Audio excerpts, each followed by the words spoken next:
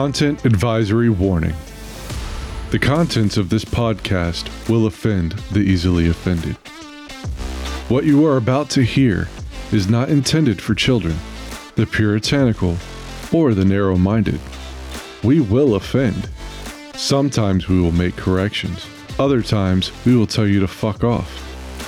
But we will always discuss without canceling, because we cannot become better individuals if we are not willing to have open and honest discussion. This is your only warning. You can't unfuck the whore, unfortunately. I love how he starts, like, immediately after his disclaimer. It's usually, like, one of the rudest things somebody says. It's great. I hunt for them. I just roll over and wipe it on my wife. What do you feed that pussy, Scott? Smurf cum. She's coming out tonight. That's right. She's a lady of the night. You didn't know I don't do this for the camaraderie. I do this just to see you big, hairy, sexy beast. Braxton! You don't have to put on. I was so drunk I was trying to hit on a lesbian, so. I'll be a private dancer. Jeffrey Toobin showed us the way. Wait, no, I haven't done it yet. You guys are jumping on my dick. Come on, let my dick in. I am not your fluffer. Only Peter Brady knows my pain. I got nothing. I think Joe is broken. I think he needs to be reset. Shake it, shake it, shake it. Oh, shake it so good. Yeah. Look at me shake it. Oh. I shake it just for you, Scott. Oh, puppy. Start the podcast, Scott! Welcome to From Here to Paternity, the dumpster fire of conversation. This is a podcast of four fathers coming together to discuss a variety of topics while trying to understand what it means to be a father, a man, and a healthy human being in this era. We created this podcast as a means to leave something behind for our children to one day understand us as the imperfect human beings that we are. Through this podcast, we can help ourselves to become overall better people participating in this mad and bizarre experiment that is existence. We will discuss complex and difficult topics at times. We aim to grow as people by being courageous enough to be openly honest, receptive enough to be challenged, and to learn together from our mistakes. At best, these discussions are lessons from which our future progeny might learn. We appreciate you taking time out of your life to listen to our nonsensical blatherings, and hopefully it is an example of synchronicity that has brought us all together. Thank you for joining us on this journey. Here's to better understanding each other, and maybe along the way, become better people because of it. Welcome to From Here to Paternity, the dumpster fire of conversation. I am Scott, the boy who would one day be a man, yet his voice just never wants to end it. Because puberty's just too fun. And yes, I'm still here watching my birds, just exploring, like, what does a bird dick look like? Is there such a thing? Why not a bird dick? And just being completely confused by that. Next is my friend, Big D. What up? I'm Damien. And I'm still laughing from derailing Scott for the last 30 minutes. I'm just going to graciously pass this on to Eric. Hello, I am Eric. I am a human. I am the unapologetic geek on YouTube. And I got a book called Paradox on Amazon. Go check it out. I got a website, emcgill.com. I've got another podcast, The Streaming Heap. I'm the overachiever of the group. And now I will pass it on to Joe, the guy who does the work for this podcast. Hey, how's it going? I got nothing.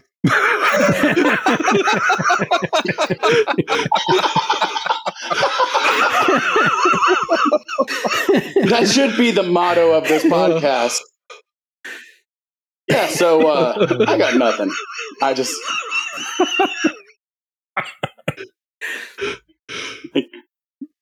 Oh, Like just about so that could be welcome used to after Here to every goddamn Paternity. thing that we say is like Podcast for giggly bastards. I think Joe is broken. I think he needs to be reset. I think he went to the Wonka Turn it off and factory turn and it he back on ate the again. strawberry gum. He's turning red. Damn it, Veruca, we told you. Stop chewing the gum.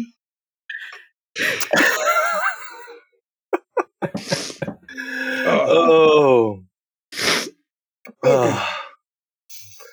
All right. Too funny. So, yeah. So on that note, No, on a let's make serious the easy note. transition. Yeah. And now for something completely different. Yeah, I know. I was about like. Speaking of like people that are just red all over. Here we go down the dark School humor road. Yes. Yes. So- Children that are red all over. Yeah, I know, right? So recently we had a horrific incident at Uvalde, Texas, where 19 children and 2 teachers were massacred. And this is the second really major, I think, and on this level, elementary school shooting 10 years ago.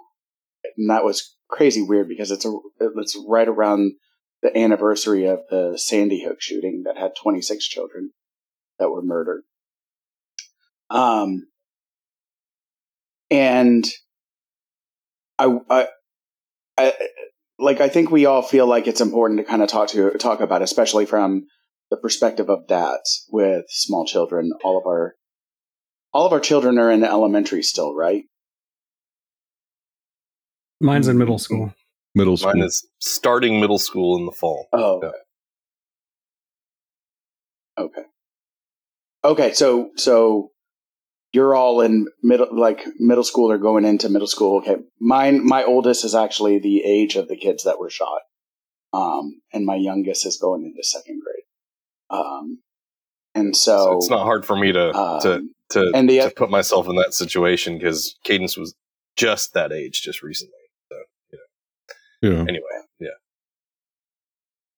Go ahead, Scott. And sorry. so no, not at all. I just remember when Sandy Hook happened, that was the same year that my oldest was born, and she was a baby.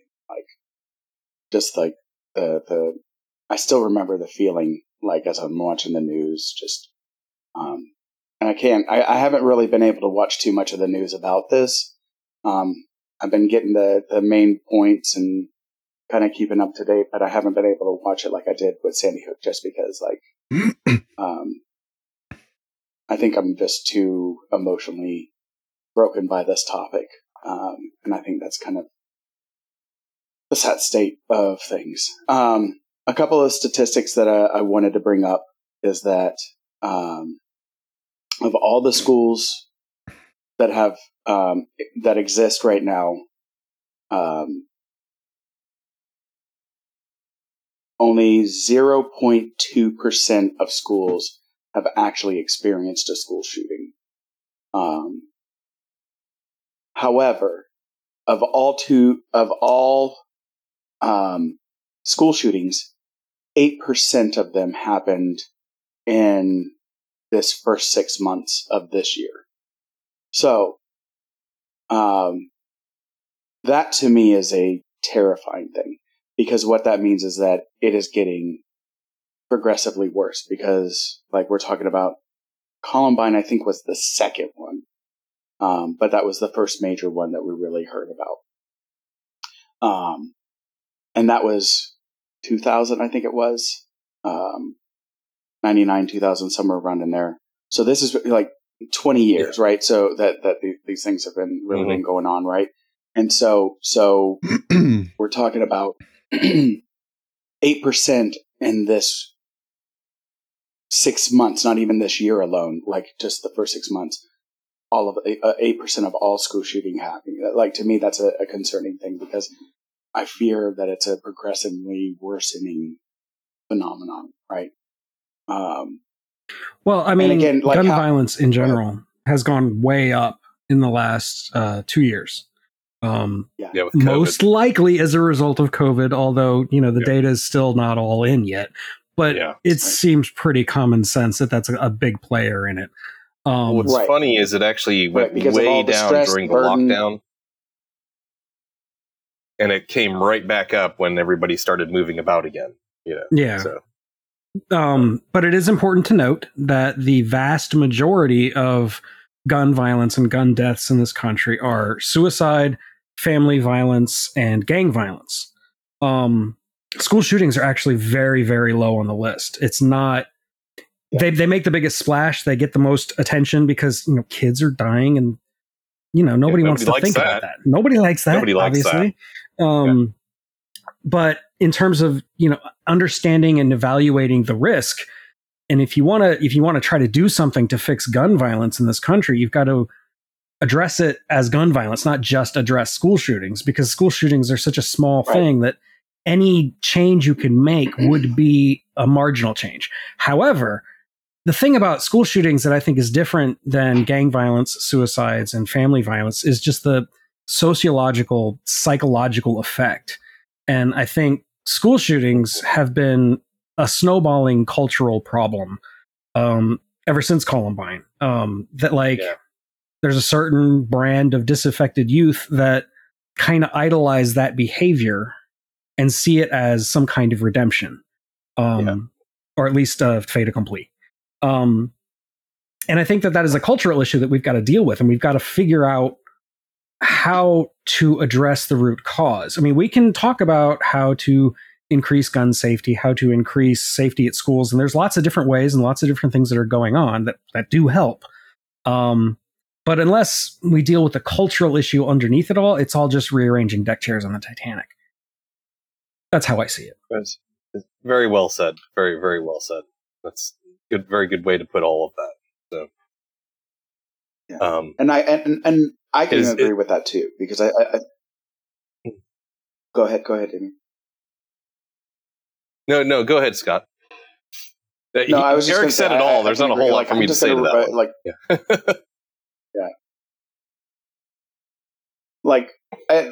Because I agree with you, Eric, and you and I have talked about this for many, many, many years. We've had very heated discussions about it, and I think we've both moderated ourselves in the long run. Well, and I think we also have both helped each other, right? Like we and so for sure. Understanding from the each different concerns. We right? listen. Exactly. Yeah. He says as he talks over you. Yeah. I know, right? Well, it's partly the lag and the it's a little hard to not talk over each other at times, because it's like you don't hear the other person trying to say that there's a half-second lag in half of this. Of course, yeah. Zoom reality, yeah, love it. Anyway, but I just I agree with you, because we could do all the things that we could target guns themselves, right? And just do all of these, heck, we could do very authoritarian approaches to trying to solve the gun issue, right? And go full tilt, and that still doesn't actually help people, right? At least from my perspective, right? Because it doesn't actually address the COVID, part of the main problem,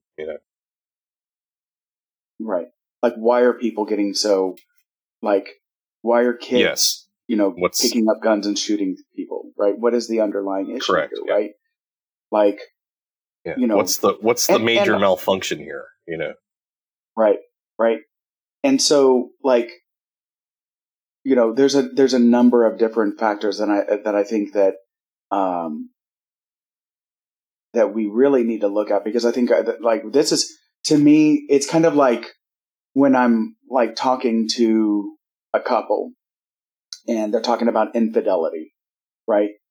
And oftentimes, especially when a couple has infidelity in the relationship, that can be such a dominant fixture of the discussion, when to me that's more of a symptom of a disease rather than rather than the disease itself, right? You know, a happy couple, most often, it's not impossible, but for the most part, a happy couple tends not to have wandering eyes, right? So if there's some sort of pathology in the relationship, you know, that has a higher rate of infidelity. And so then looking at, like, what is it about the dynamic of the relationship, right? And how can we fix that, right? Because otherwise, if you just focus on shaming and guilting the party that committed the infidelity, that doesn't make the relationship better. That just makes it even worse, and you're more likely to get a divorce, right? Because you haven't actually treated the issues that led to the infidelity. You just compounded the shame and guilt and the negative feelings towards the relationship, right? Does that make sense? Yeah, and that's when the marriage starts becoming about the scorecard, like who did more wrongs, and that, you know, there'll be devils down that path. There's no solution down that road. Then that gives me the license to do something wrong against that person because they did something wrong against me. Yeah. Yes. It just gets worse and worse and worse. Exactly. Right. And so, like, with you know, with our no, that's exactly right. No, and I love that you bring up the scorecard, right? Because I think that's also, like, in our politics when we talk about this, that we go into those scorecards, right? Like, you know, when we talk about the gun issue, you know, we get into these more extremes, right? That lead us to go towards, you know, further and further away rather than coming together to have a real discussion, right?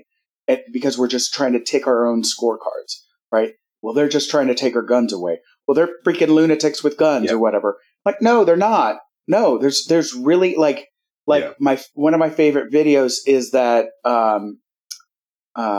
Daily Show video where Jordan Klepper goes to get licensed for a gun, and he, you know, brings up about, like, how ludicrous Florida is, right? But then when he goes to get the training, oh my God, it is. It's like, but when he goes to get training in another, like, up there, I think it was in Pennsylvania or something like that. Like, the trainer, the instructor is like, no, we don't play around.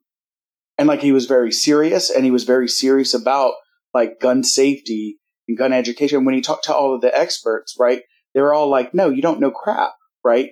Like, and it's all about education. Well, when does the education stop? It never does, right? And you're never, even when you're trained, you're never ready for these, you know, bad guy with a gun, you know, situations, right? So. Yeah, and you never know how you're going to react. Bo of the Fifth Column had a lot to say about this. Joe, I'm sure you've seen some of the videos that, you know, even if you go through the training, you're not ready for it, you know, unless you've actually been in it. You don't know how to deal with it, and you don't know how you're going to handle it if you're in that situation. So the good guy with the gun thing is kind of a bit of a fallacy. It absolutely is. Yeah. Those cops in Uvalde were extremely well trained, and yet good guys with guns. And yet over a dozen of them stood in the hallway where children were being shot and did nothing. They were paralyzed. Jesus Christ. And I just, I have a real hard time with that one. Yeah, so do I. Yeah. And these are our good guys with guns. And sorry, Joe, I didn't mean to derail you. But all right, yeah, I know we're so like talking about, like. Go ahead, Joe. The idea of education and training and gun safety. I mean, we need to start, at least in my opinion, treating the citizens when they're getting a gun like somebody who is enlisted in the military. In the Marine Corps and other branches, every year, classes and testing, make sure that they understand the weapon, how it works, all the safety features, all the things that can go wrong with it, and making sure that they know the responsibility of that weapon. They don't even get to have a weapon in their barracks. Even the U.S. government doesn't trust the people we train to go kill people overseas with a gun. Oh, come on. You know that's bullshit. You've seen Full Metal Jacket, right? That was a joke. Come on now. Yeah. We do got to try to keep joking. Otherwise, we're just going to devolve. But, yeah, I know. Yeah. But just being able to go and just get one, and without making sure that they're... Oh, it's insanely easy to get a gun. Yeah, it is very easy to get a gun. It also depends where you are. There are places that do require that kind of thing. Right. And if you don't get your federal background check back in like 3 days, they just go, well, here you go. Yeah. In some places. Yeah. It just depends on where you're at. From the Midwestern point of view, like, we take gun safety extremely seriously here. That's a good thing. To a point that kind of boggles my mind, like how much you have to go through to just own a gun. I mean, I'm talking just in here in Missouri, where pretty much everybody has a gun. Sure. There's a lot you have to go through just to get the gun, and then to keep the gun, you've got to take classes. You've got to do certain things to basically register the gun with the state. And you don't have that in all states. In fact, you don't have that in many states. But here in Missouri, at least, we take it very seriously. And I can be completely behind that. And right, and oftentimes, like, Chicago's brought also, up. St. Louis has one of the worst, gun violence cities in the U.S. We don't have anything like that here. It's, you buy a gun, it's yours. Oh, I know. Yeah, I remember what Florida's like. It's insanely easy to get one. It's insanely easy to get 2 or 3 or however many you want. You can buy half a dozen at a time. They don't care. There's no rules against that. And you can go into the store and buy take your cart and push all the ammo off into your cart and be like, I'm buying all of this, and nobody cares. So that's Anyway, that's Florida. And like a lot of another thing I want to bring up, and Texas is the same. Yeah, I was going to say we're competing. Florida's competing with Texas for the craziest state award. I swear. Yeah, I mean, you got to see what happened on the Navy base too. I mean, as a shooting. Yeah. I mean, it's crazy.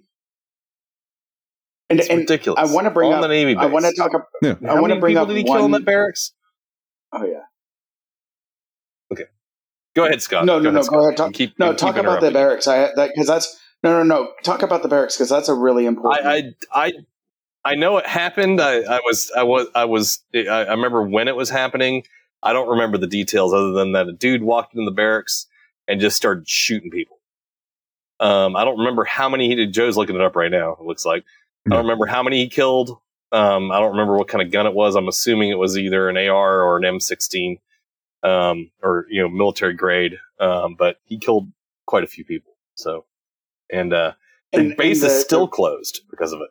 Yeah, we still can't. Civilians still can't get on the base. So yeah. They're going to lift the restriction for. They're going to lift the restriction for the Naval Aviation Museum for there's some sort of stipulation where they're for like a weekend or the 4th of July, or I can't remember what it is, and just so that tourists can go to it for a big tourist season. But it's unless you have the only way you can get on the base right now to go to the Naval Aviation Museum or even the cemetery. Or whatever is you have to have somebody with you that has a valid military ID, either retired or active duty, and that's the only way they'll let you on. So there were three died. 3 died. That. I believe it was like 5 injured. Mm-hmm. Well, one thing I think is important to point out, and it's a point that I don't like making because I'm a big fan of federalism and the whole states are the engine of democracy. Hold on. But when I looked at the numbers a couple of years ago, it's been a while since I've really looked into the statistics. But when you go state by state and you try to compare the restrictiveness of the gun laws versus the gun violence in that state, the numbers are frustratingly, they don't fit any pattern. They don't fit any narrative. It's not the more restrictive the gun laws, the less crime there is, or the less gun crime, or the more gun crime there is, the less restrictive the gun laws. It's not like that at all. It's very mixed. There is a little bit of a south or southern United States, northern United States dichotomy, where there's a lot more guns and a lot less restriction in the South, but there's also a lot more gun violence up in the North. But a lot of that is dictated by New York, DC, and Chicago. Population. Yeah. Population is a bigger factor than gun laws.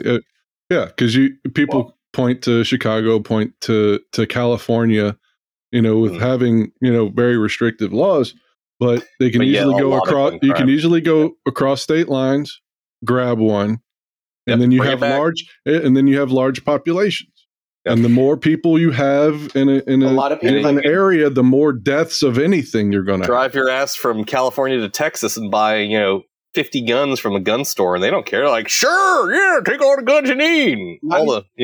Not even that. Like, drive your ass back to Nevada California or Arizona. You don't have to go to Texas. I'm just using it as an example. You don't even have to go to Texas. I get what you're saying. Just go to Arizona. The scary thing about spree shootings, though, is that 9 times out of 10, the guns were legally acquired. They weren't passed across state lines. They passed background checks, and they didn't get their guns at a gun show. And this shit just happens. Like, there's no law that's going to stop it.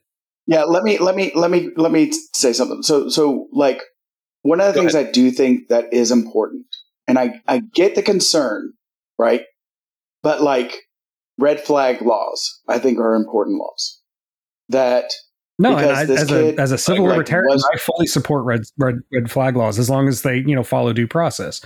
Because you can the state already has the power to take things away from you. The state already has the power to take away your rights. They can incarcerate you. They can file restraining orders against you. They can execute you like that. They can execute you, exactly. Like, they have that kind of power, and as long as due process is followed, which in the case of taking property usually isn't, then I'm okay with it. I think red flag laws are actually a very good plan, and the thing I like most about them is that there is bipartisan support for it. Like, this is one of the few places where right and left seem to be coming together on not really a solution, but a stopgap, something that can be done. And something that I would support, even as a hardcore civil libertarian like I am. I honestly, I get behind anything that can be done right now. I don't care if it's if it's what everybody wants, it's what can we pass that, something needs to happen right now. No, and I don't disagree with that. I think as many speed bumps as you can put in the way of somebody who's going to do this, because as we all know, mankind is fucking lazy. Yeah. Right. And if you put off enough speed bumps, it's going to deter enough people. Look, it's Scott's Damien's pussy. Except this is a boy right here. This is Morris. What up, Morris? You joining the podcast? Hey, this is the 21st century. Boys can have pussies. He just wants attention. No, but I haven't fed him yet. Where was I going with that? Speed bumps. You gotta rub it. If somebody is determined enough, they're going to find a way to kill people, whether they can get the gun or they can make a bomb and put it in a van, whatever. Those are hard to think, but getting some kind of psychological evaluation into the system prior to somebody getting a weapon, and I've heard people starting to make an argument of trying to get a national gun registration card, right? So if you're every like weapon that like a driver's license, it's got your, those aren't federal. If you're licensed, but I know what you're saying. Issued by the state, but they're good nationwide. I was being nitpicky. Sorry. It'll have driver's license is issued by the state, but it's good nationwide. You're right. You can use it in any state. Right. When you go into a gun store, this is the card that you show. They swipe. It has your fingerprints, your photo, any background arrest information, things of that nature. not that they actually see it, but things that can, pop off on that. If you buy a weapon, that weapon, before you actually receive that weapon, will be fired and printed. So the serial number and the barrel markings on the bullet, all on file. So when you transfer that weapon, it has to be documented properly. Otherwise, it comes back on you. Yeah. I agree with that wholeheartedly there. I just don't see why that's... I can sympathize with the hardcore libertarian argument that having the government, especially the federal government, having a list of everybody who owns a gun would be a problem. However, I don't think it really is a problem, because just having a list of who has a gun doesn't mean you can actually get those guns back. Right. It's not about going and taking my cold dead hands. I mean, they still have the gun. Whether or not the government knows that you have a gun doesn't change that. And I do think a federal registration system is fine. I am fine with it. I really am. There's a lot of people that are not, and that's why it's never been implemented. Hello, listeners. I just need to jump in real quick at this point.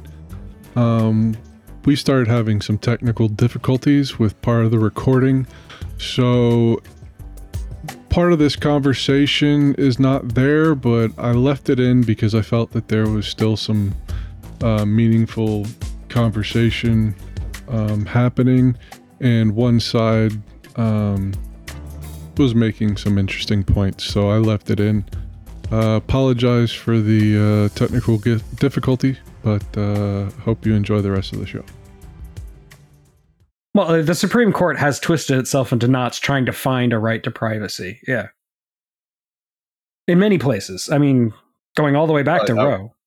Yeah. No, I was just saying, I mean, it goes all the way back to, actually, I think it even goes further back than that. But Roe's and the Warren Court was the one that really tried to find a right to privacy, really tried to find different ways to get it in there. And I personally, as a person who thinks the Constitution and the Bill of Rights isn't about like what rights we have, it's about what rights the government has. I think we do have a right to privacy, but we do need it explicitly stated. And I think in the 21st century nowadays, where our information is so much more vulnerable, I think it's kind of inevitable we'll get there. If we can manage to come together on a constitutional amendment, I really feel like a right to privacy is one of the smarter choices, one of the ones that could get through. Well, wasn't that part of the whole reason of putting the 9th Amendment in there, is anything that they didn't necessarily check off a fucking box for? Yeah, it fits right in there. It's not enumerated. If it's not a right that's enumerated that belongs to the federal government, then it either belongs to the states or to the people. Or actually, I think it's to the people or the states in that order. Right. And the Constitution is very big on order of, who's mentioned. If it says the people and then the states, that means the people have the right first. Their rights are more important than the right of the state. So their rights. Well, that's an archaic grammar thing again, but yeah. Yeah. Well, again, but they put that in order of priority. Yes. No. And it is an archaic grammar thing, but it is also the way that they wrote things back then. Yeah. So if we had been updating it over time, like they wanted us to, we wouldn't be having these archaic wording arguments.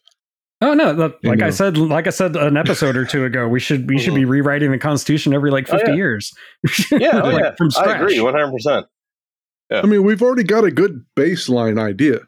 Yeah, and it's we got just constantly trying. Yeah, there's a whole lot of shit that's not even begun to be covered in the Constitution that they couldn't even have dreamed of. Let's talk about the Commerce Clause. Yeah, I mean, back to the point that we're talking about right now. It's like the Second Amendment is they had muskets back then. They didn't have this single shot. It took them almost a minute to reload it. Yeah, well, a minute. The First Amendment wasn't restricted. Could you imagine that being like the government was fighting with the store with a friggin' musket? And the government was fighting with people who had the exact same weapons.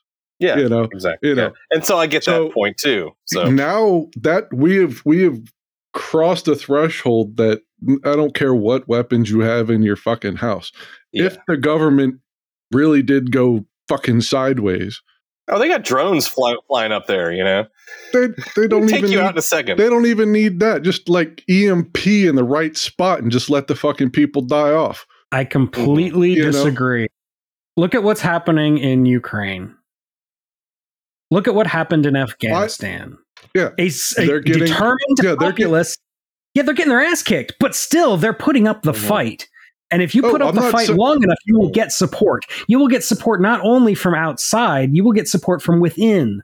And that support can overthrow a tyrannical government. You can't do that unless you have guns to begin with. Our government has helped overthrow a lot of those. Yeah, I know. By doing the very strategic, planned out things that they do. Yes, but I do believe that if our government really did go tyrannical to that degree, it would not be a unanimous. The government itself would not be unanimous in that sense. I agree. If it started nuking its populace, the government, it's over. Like the government's not going to survive that. Yeah. No shit. And the vast majority of the people in the military are not going to back on that either. No, a lot of people in the military are libertarians.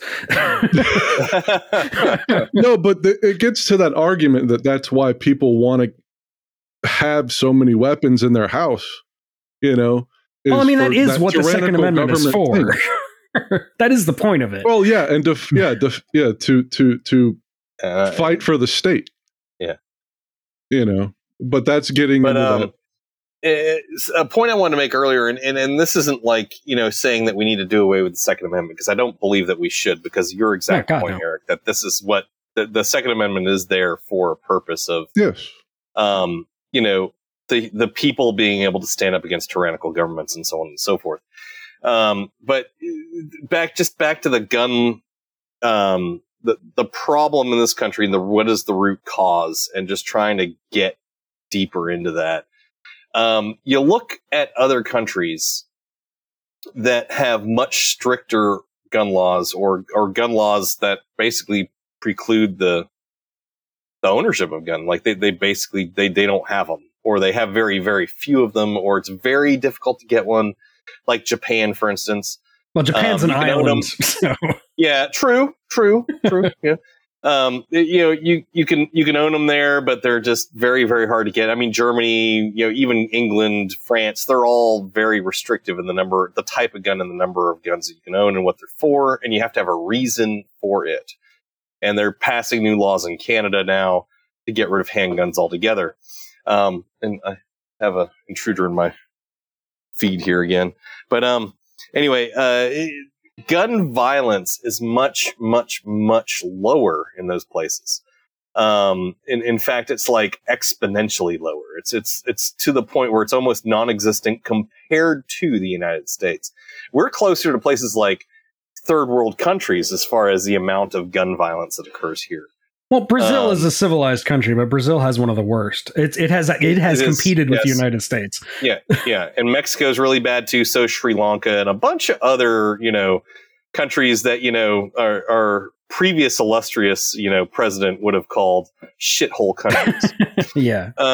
You know, and so what does that say about this country is my whole point, is if in those shithole countries these things happen, what are we? Well, you know? I do believe in, I hate this term because it's so loaded politically, but I do believe in American exceptionalism. I think when you try to... Not at all. No. not even close. Exceptionally shitty. Well, we have rights. Exceptional in the amount of money that we give our rich people. And see, this is why I shouldn't have said it. It's such a politically loaded term. What I mean is, I feel like our way of defining human rights is unique in the entire world. And that is what makes us exceptional. Yes, but it isn't anymore. It's not exceptional anymore, though. We started a good thing, and other people have run with it and made it better, and we have lagged behind. I didn't even get to make my point yet. No, go ahead. Yeah. Make your point. Make your point. I will shut up. We'll both shut up. Okay, let me think for a second so I can get my point back in my head. What I was trying to say was that... Fuck you. What I was trying to say is that, like... other countries have different situations. And when you try to compare this country to that country, you kind of run into a lot of difficulties with logistics. And just like understanding the reality of America as opposed to the reality of, say, Germany. It's very different. And trying to compare gun statistics doesn't really work. No, it's not apples to apples. It's not. Yeah. And I think you mentioned Japan, which Japan is a great example because Japan has like one of the lowest gun rates in the entire civilized world. But they also have some of the most restrictive gun laws in the world, aside from you just can't have them. They do. Theirs but also, are very... Like I said, the fact that it's an island really, really helps. It's a lot easier to control the guns when you're a small island nation. Yeah. It's harder to get them in. Yeah. I still haven't really recovered the point I was trying to make before I dared to say those words. Germany, Japan, they're all very different because logistics and getting the guns in. They're just different situations, different rights was the main thing that you pointed out. Yeah, and I do think that the Second Amendment is a very important outline of a human right, the right to self-defense, the right to defend against a tyrannical Absolutely agree. These are big, important things. And a lot of countries don't have that. Most countries don't have that. Yeah, correct. And also, like, we're at this point now where you can't change that reality now. Like, there's no gun buyback program that you could implement that would actually fix this. Like, you can't put, like we were talking about at the very beginning, you can't really put the genie back in the bottle. You can't. You could reduce the number of guns that exist in the United States through a gun buyback program, but it wouldn't be a very popular program. It wouldn't work very well, is the whole point. I mean, the few places that have tried, like even recently, Australia, Canada did one 30 years ago. Australia did one within the last 5 or 10 years. No, but there was one here in the United States, somewhere in the Northeast. They tried it was a voluntary buyback program, and it had I want to say it was New York State, but it had the exact opposite effect. Like gun ownership actually went up after that. Okay. People sold their old guns to get new ones. Basically, yeah. I mean, because if you said, if you're doing a buyback and you set a baseline, you set a baseline price and people just turn in crap. Yeah. Yeah. So for it's a gun, it works. For all these reasons, I think when you compare America to other countries, you're kind of missing the point. Because you can't change this reality for all those reasons, for the Second Amendment, for the fact that the genie's out of the bottle, and for the fact that trying to take away guns is not going to work in this country. It's just not. When I talk about American exceptionalism not being a valid point, that we are not exceptional, it has far more to do with everything else than it has anything to do with, gun policy or gun ownership in this country. It has to do with our education system, has to do with our healthcare, has to do with how we treat those are fucked up because of the government. Well, it has to do, it's fucked up because the laws that we, the people, have demanded to be enacted in order to take care of these people is, you know what I'm saying? Like, we, the people, I don't disagree. we have done a very piss poor job of managing this country and helping the people, or making this, enriching the lives of the people in this country. And that's what I'm talking about when I talk about American exceptionalism as a bullshit concept. The only thing we're exceptional is throwing people in prison. We're very exceptional at that. We have a huge prison population. We're also very exceptional at denying healthcare to the poor, and things of that nature, Yeah, and I can go on and on and on. But when I talk about American exceptionalism, I'm not talking about the results. I'm talking about the founding principles. Okay. Okay. That's a completely different results and how we got to them. Yeah. I think that's another thing is we don't a lot of us don't acknowledge. I look at how other countries are doing. Like, education is a really big marker for me. As I look at how other countries are doing, and when countries like France and Germany and Great Britain are all like beating our pants off kind of thing. Like, they're way above us on the list. It's like, what does that say about us? What does it really say about us? We just don't give a shit about our people. That's what it says to me. We care more about ourselves than others. No, I don't think that's true. I think what it is we dig in our heels, and we have two groups of people who decide something has to be done, but we have to do it our way and not their way. Their way is evil, our way is right. And they spend so much time arguing, nothing gets done. Nothing actually happens. I don't disagree. Because they immediately just go, no, that's not going to work. We're not voting on it. Instead of at least bringing it to a table and discussing the shit. Yeah, God forbid they vote. They would have to answer to their voters. Because, it's like if you went into a job thing and they're like, what would you like to be making tomorrow? It's like $1 million. You know it's not going to happen, but you're going to throw it on the fucking table, right? And then you talk it through. And yes, the Democrats bring shit that the Republicans don't like. And the Republicans bring shit that Democrats don't like. But neither one of them want to go, okay, let's just talk. Yeah. No, I agree. Bring it completely to the floor and talk. Yeah. Amen. And don't just campaign speech at each other. Talk. Listen. Argue. Because both parties seem to want to, and I'm not just going to point the finger at Republicans anymore, because it's Democrats too. Both parties seem to want to pander to the smallest minority within their own group. And that's getting so much worse these days. Yeah. Oh no, it's getting worse and worse. The base, and it's like, yeah, the base is great and all, but they're actually a small minority of the overall party. So why do you pander to them so much? And I'm pointing at Republicans on that one more than Democrats. But, we got to come to a point where we try to have some sanity again. And like you said, discuss it. Just sit down and fucking talk about the shit.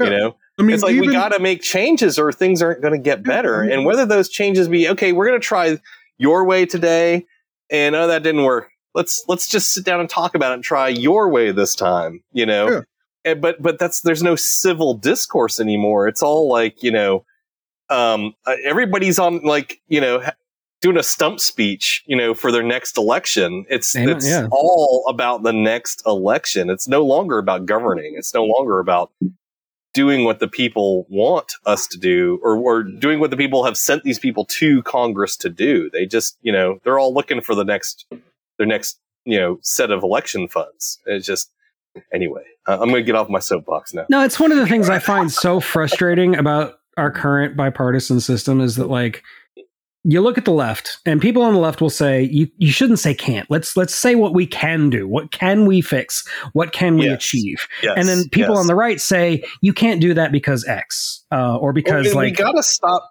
We gotta stop focusing on what we didn't get. I'm sorry. I'm just, you know what I'm saying though, Eric? No, I do. That's actually where I was going. Yeah. I'm sorry. It's like we focus so much on, well, my side only got these 3 points and we wanted these 10. And this other side's like, well, we only got 2 and we wanted 15. So what are you bitching about? It's like, well, at least we all got 5 points together, right? Yeah, right? That's what fucking compromise is. Yeah, that's called compromise. Yeah. We don't do that anymore. Points. Yeah. Because you had 15 points and they had 10 doesn't mean that you're supposed to get a higher proportion of yours, a proportion of yours, and they're supposed to. No, it's. Yeah, I mean, we're supposed to come to a point in the middle and discuss this shit and make it people happen. on the right will say. Yeah, people on the left will say we should do this. We have to make this change. We have to do something. And people on the right will say, no, you can't do that. At least not without like means testing or something. And then people on the left will say, oh, you're just being racist. We can't do means testing. And then nothing happens. Nothing freaking happens. We need to, like you were saying, we need to discuss it. We need to come up with plans. We need to put those plans into action. We do need to means test. Yes. We need to find out what works and what doesn't. Yes. And when something doesn't work, we got to get rid of it. And when something does work, we should do more of it. Right. That's what we should do. That's the whole thing, is like when you spitball an idea and you just, no, that's not going to work. Just try it. You get that all the fucking time. It's like, just try it. Experiment in the fucking experiment. I mean, that's what we are. Amen. This is an experiment. Preach. I mean, I know people say the experiment ended, we got it, and they look, there's a lot of this. Yeah, there's a lot of people like it. People at work, they look at the founding fathers as though they were some kind of gods, and the words they wrote down on paper are just perfection. Oh, they're the gospel. You can't change the friggin' gospel. And it's like, it was meant to be changed. Yes. It was all meant to be changed. Their big idea was, we are humans, we are flawed, we can't tell you what to do, so we're going to come up with some ideas, and if they work, they work, and if they don't, they don't. You change it, you fix it, you continue to evolve. Right, but this is an experiment that doesn't end. Right, but you wind up with these people that are like... Here's the problem. Like, here's the problem is when you treat the Constitution like the Bible. And that's to me, that's like with what you're talking about, Joe, is the issue. Is that you can't change the Bible, right? Because that's God's commandments, right? And it's happened way more than people want to admit. Oh, I know, right? Well, there's that, yeah. Right. But what they're trying to do is they're trying to cookie cutter their concepts of faith, and they're translating their faith into this country as the same thing as religion, right? They're taking this over here and translating it to my faith of my country, right? Yeah. Which what's the term? And becomes more authoritarian. Patriotism, nationalism. Exactly, right? It goes so against the whole concept of our founding, because the concept of our founding was, okay, we can have these documents like the Magna Carta that will explain what our government is. But unlike the Magna Carta or other documents of this ilk, of other constitutions of other countries, this one can change. This one can be altered by the people over time. And that was the genius of secular. It. Yeah, and it was secular. I mean, most of our founding fathers were deists. We don't need to get into that. That's beside the point. The whole point of this whole secularism is that you keep it separate from religion in order to be able to change it so it doesn't become dogmatic. So you don't end up with a system where a religion runs the government and so on. Well, I'm a Jeffersonian. You're speaking to a Jeffersonian, and that's the whole separation of church and state. I think that's where a lot of the, or maybe the small base of, the conservatives have gotten to that constitutional dogmatic mindset. And they don't want any kind of change. Well, I do believe in textualism. I do believe that you have to take the law for what it says. If you don't do that, and if you buy into this living constitution bullshit, then the law can mean whatever you want, and you're just left with chaos. But you can change the law. That's the point. That's where I refer to it as a living document, is because it is something you can go in and change. But then you have like jurisprudence things where the Supreme Court has made a ruling and just completely ignores a whole section of an amendment. Yeah, if you really want to talk textualism, look up what the Supreme Court is supposed to do. It's not supposed to do that. I know. Eric, I agree with you. Like, I can absolutely see your point, right? Because if we view the Constitution as, like, from your perspective, the living context, right? I'm not going to say a living, like just a living context, that it's an evolving context, right? Then you're amending the Constitution without actually doing the work of amending the Constitution, right? Right. And so, that's the thing, is we have become lazy and we don't want to put in the work. Yeah, right. We don't want to create laws anymore. Congress definitely doesn't want to create laws. They want to divert all their authority to either the Supreme Court or the executive branch. They don't want to do anything themselves. That's hard. I don't want to say and I don't believe and I don't believe, and I think that's Joe, like. And all three of you, I'm going to call that out. And again, I strongly disagree with that statement. I do not think that we're lazy. I think we're exhausted. There's this. That's a good way of putting it. Difference. Yeah, we're exhausted because, and you can say it's a difference of means we're the most fucking productive country in the world. Well, I didn't mean lazy in that way. It's just right. I'm following where you're going, Joe, on that statement. Yeah. What's confusing is that, like, our founders, they thought that it would be a competition for control, that each branch of government would want more power. They never envisioned a system where one branch of government is actually trying to divest all of its power because using that power is too difficult. And that's the situation we're in now. And that's a big problem. I think if there's one, it's happening at the federal level and the state level. Oh yeah, it's happening all over the country. It's like it's Congress absolutely wants to divest themselves of their responsibilities and their right. And because that completely screws with their whole idea to get reelected or their whole reelection, stance. Yeah, but they're never going to get reelected if they wind up giving away all their power and we wind up, Yeah, but if they never make it it's all a show when the government decides the governor decides I'm staying governor, or the president decides I'm staying president because they've gotten rid of all their power, then we wind up with the same fucking situation we had when we had to revolt from Britain.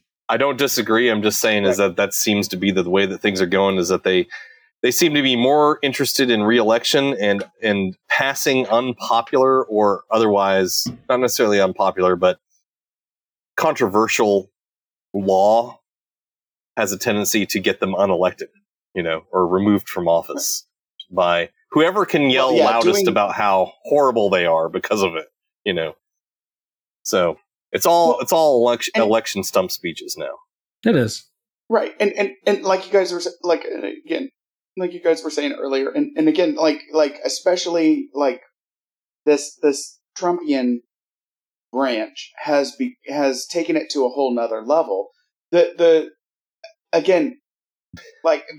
this isn't Pelosi and Schumer are excellent at this concept.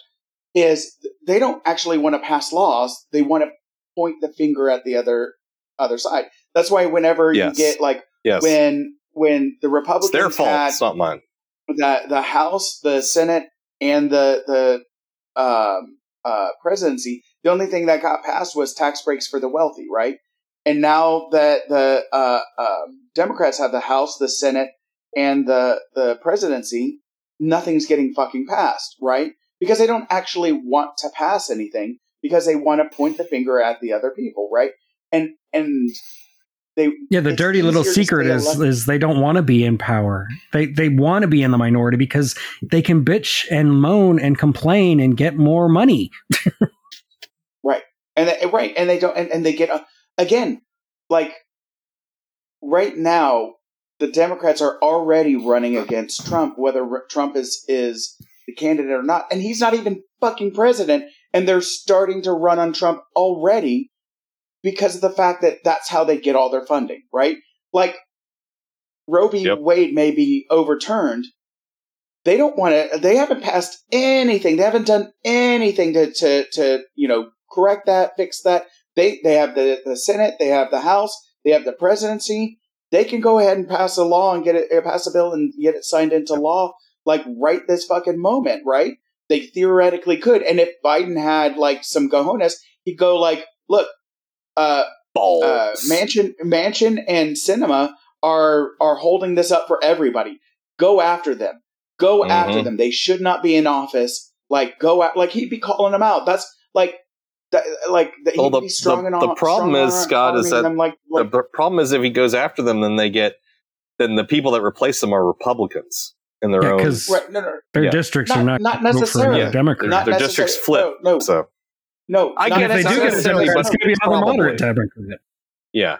No, not necessarily. Because Sweeney, I think her name was Sweeney. She had a really good fight against Manchin. She's got a lot of name recognition because she's the multiple generations of coal miner.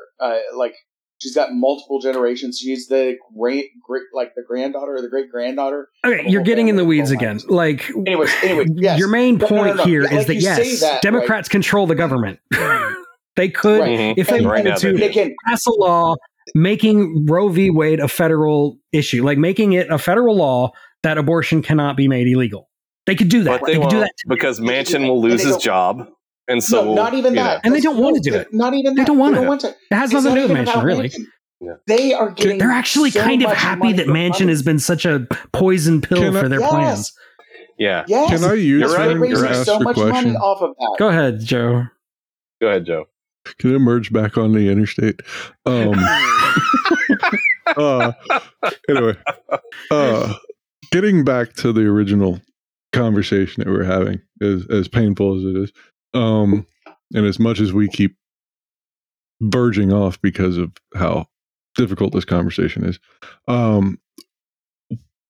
Scott, as being in the position you are, what is it about things that you think are leading to the increase of kids killing kids in school? I mean, what are we doing in this country differently with our kids? That's a good question. So this is not going to be scientifically valid. Okay? No. I just want an opinion. You don't have to back up with statistics and stuff. I'm clarifying. None of us have done any studies. Yeah. I'm just clarifying that what I'm saying, because again, I am a professional, so I always have to state this is not coming from any kind of scientific background. This is just purely opinionated and anecdotal based on what I've seen of like families studying not studying politics, keeping up with politics, right? Again, It's always about because none of us are researching bullshit. You hear that. That's time for that anyway. Bullshit. No matter how many times they put the word science next to it, politics is not a science. Yeah. Well, yeah, I know. But no, I'm just saying, like you hear that so many times. I researched on Google. That's not fucking research, dumbass. That's not research. That's looking for information to support your argument. Right. That's right. That's just confirmation bias. That's just looking shit out. Like, that is not fucking research. Stop using that goddamn term to make yourself feel better about yourself. You're not. Anyways. So this is just me. Well, that's why I know that there's frog DNA in my water. It's making me gay. Heard of the frog's gay? Did you know? Yeah, exactly. Frog's gay. Right? Stop drinking swamp water because again? of all the shit they're putting in the water, making the frogs gay. There's a lot of shit in your water. And I don't want to be gay, so I went to conversion therapy, and now I'm better. No, anyways, but I still look a little funny at Kermit.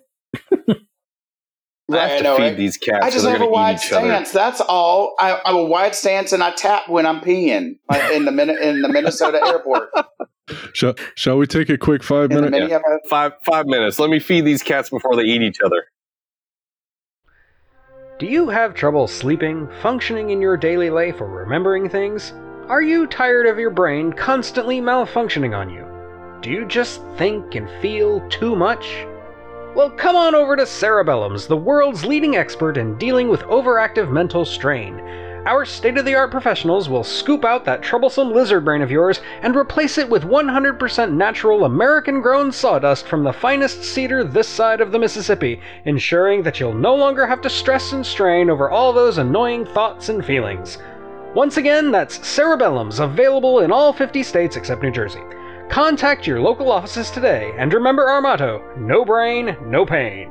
These statements have not been evaluated by the United States Food and Drug Administration and do not represent the opinions of any medical professionals. Side effects of the patented scoop and replace procedure may include chronic drowsiness, dry mouth, total lack of affect, permanent catatonia, persistent incontinence, extreme memory loss, and getting smothered to death by a large Native American man. Do not undergo the procedure if you are allergic to cedarwood.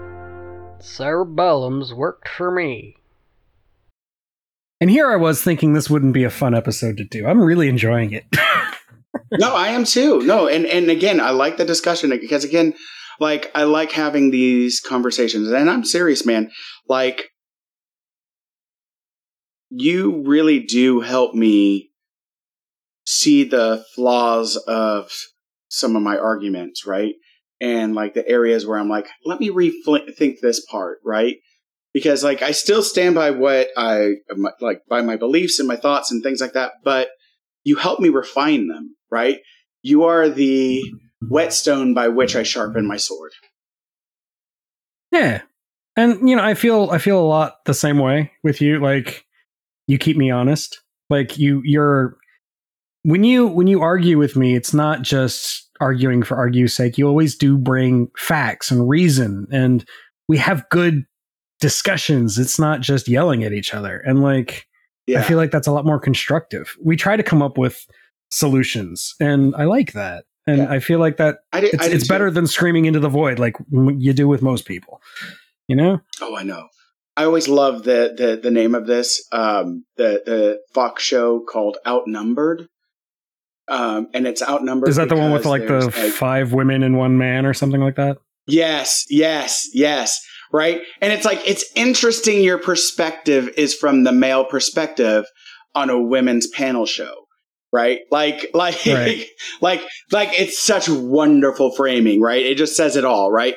Like to me, I'm like, well, there's your proof of their perspective. Right. So anyways, but no, I think because I feel like having some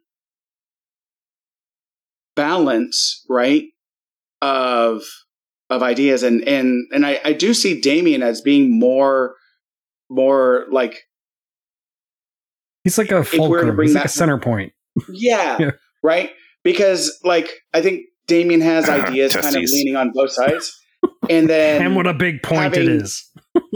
I know, right? Having 2 on the right, 2 on the left, one that's a little bit like has liberal and conservative like leanings, right? Like and just kind of like a real Supreme Court, kind of like an honest Supreme Court. Like I think that's a good. And plus, are you also trying to argue that we should all be on the Supreme Court? No. But no, couldn't be worse. True. Oh my God, we could always just put names in a hat and pull them out and say, "Yep, you got it." There's an idea. Any one of us would be like jury duty. Better than any one of us would be immensely better than Clarence Thomas, who already who never has who I think he's, at least last I heard this stat, had never asked a question from the Supreme Court bench, because he's always has his mind already made up before he even walks into the. He's one of the worst justices we've ever had. He's completely opinionated on everything at all times. So, and I don't care about his their perspective, job is to be because opinionated. But he doesn't even weigh either. You know what I'm saying? Like, he's not waiting for an argument to be made. He's already made up his mind. I'm not a Supreme Court watcher. I honestly don't know a lot about the actual justices. I just read opinions. Yeah, but no, like from him, like, and again, I like, even if he was a liberal and like a super hardcore progressive, I would hate him, because I want a justice who's going to ask questions and inquire and because again, what the hell is the point of the 2 lawyers arguing these cases if you already decided your answer before even coming to the bench, and there's no changing you, right? Then this is just, then why don't we just send you the stuff and you just tell us from on high what you feel like we should do? Because then you're just a fucking messiah. Fuck you. You're there, right? Exactly, right? Yeah. Like, fuck you. That's not your role, right? Like, I don't get, and I don't give a fuck who your wife is getting paid by. All right. Anyway, so I would love to be able to listen into their actual discussions. To the Supreme Court. Yeah, when they're just them talking things through. Mm-hmm. I would love to be able to hear that. Apparently they laugh a lot. Apparently they get along really well. That's great. But to hear what they're actually talking about, what points they think are valid points, what things they don't, not just what they've whittled down into, their opinion, but actually hear the process. No, it would be fascinating. I would love to be a fly on the wall. Yeah. Yeah. So, okay, Scott, tell us what you thought. Continue with your point. Can you hear my fan, by the way? No. Okay, perfect. You don't have any fans. Oh, no. He has at least one, maybe 3. I have 3. My wife and my 2 little girls, and they think I'm amazing. Yeah. So go fuck yourself. Wait until the other 2 become teenagers, and then Oh, I know, right? And then it'll just be 1. Yeah. No. Anyway. Oh, I am my biggest fan, and I am all the fan that I need. Okay. Hey. Spoken like a true narcissist. No, stop spinning it around. That's not what I meant by fan. Oh, God. It's my new take on floppy. I bring a little spinny into it now. Is that a well, I mean, at least you're not beating it against your forehead, Scott, you know. Right. Or putting your nuts in the corner pocket. Or dipping your balls in it.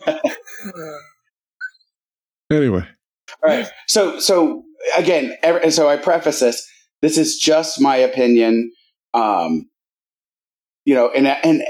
just so that people understand, what am I basing it on? I'm basing it on like anecdotal experience. I'm basing it on what I've seen like anecdotally with my like clients, and over the course of working with people, right? And just sort of like what they're talking about and what their experiences are over like the past 20 years. Keeping up with political news and, politics and things like that.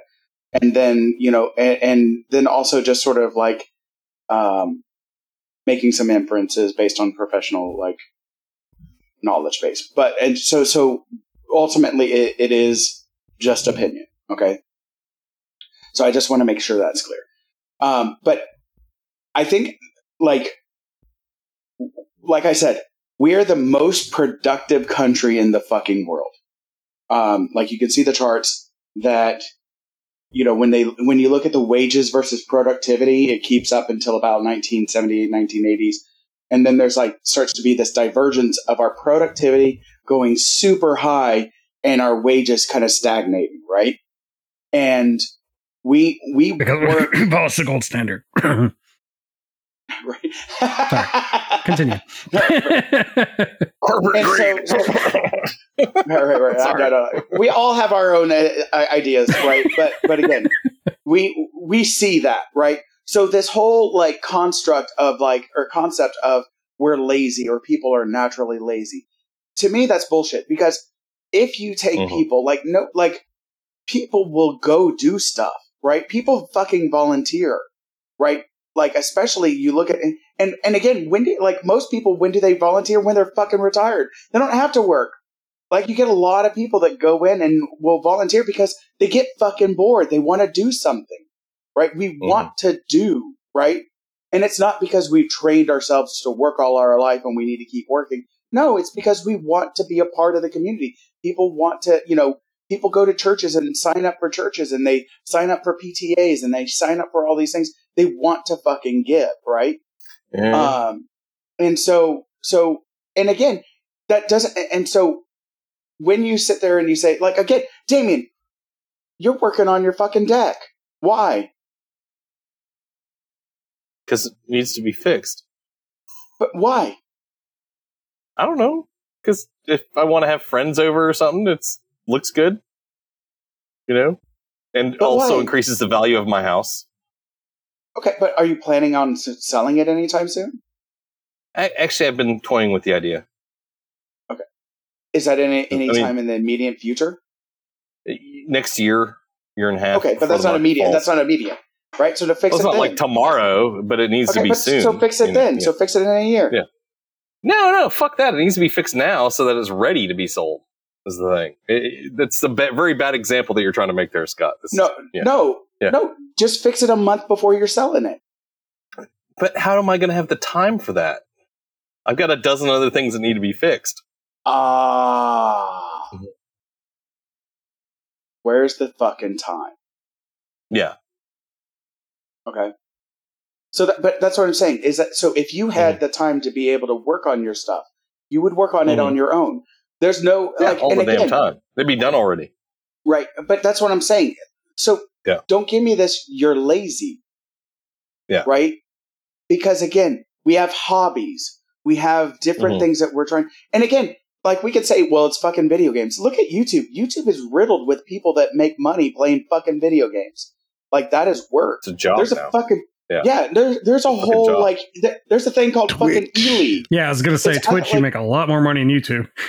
Right. Well, yeah. What is Twitch? Right, It's basically YouTube for video game streaming. Basically. Oh, gotcha. Yeah. Okay. But no, but they have e-leagues where you're fucking like electronic athletes, right? Video game athletes, no, but they make fucking speed running. Oh, I get it. Yeah, I wish they had that shit in the late 90s, early 2000s when I was heavy into video games. I would have been like, fuck yeah, I'm going to go kill some people in Unreal Tournament and make money. You know? Right? I'm going to fucking go with this shit. Bank, because I was like the shit in some of that stuff. But anyway. But no, I think paradoxically, we're a really productive society because we're so lazy. Only an American like Henry Ford could have come up with the assembly line. Ways to make things as easy as possible and as labor. Yeah. That's efficiency. That's not right lazy. There. That's efficiency. Yeah, but it's efficient. Right there. Yeah. Yes. That's basically how I would define efficiency. We're an efficient society. Efficiency is the most important thing. And that's part of the reason why we're in the condition we're the situation we're in right now economically is because our economy or our production system is so efficient that it can't handle any bumps in the road. Well, right now, but I mean, I think let me finish. Okay. We are so efficient. And we have made all these strides to make things easier for ourselves that we now have more time to devote to the things that we want to do. Yes. So we are able to be productive in that sense. So I think, you're right. I mean, you are definitely right. We are a very productive society because we have been able to craft the tools we needed to create the time, to make the time that we could use to pursue the things that we are passionate about. Right? Well, but I don't even mean that. How many of us actually get to do that? No, but no. Let's go back. No, I heard true. But no, your $100. Right? Yeah, man. Dance for it, baby. Dance for it. I got a new Patreon this month. No, congratulations. With that, when I say productivity, I mean what we're manufacturing. Like our manufacturing, I know we always talk about the manufacturing being shipped over, but we still manufacture a huge amount of shit over here. And on top of it, when we talk about, it is.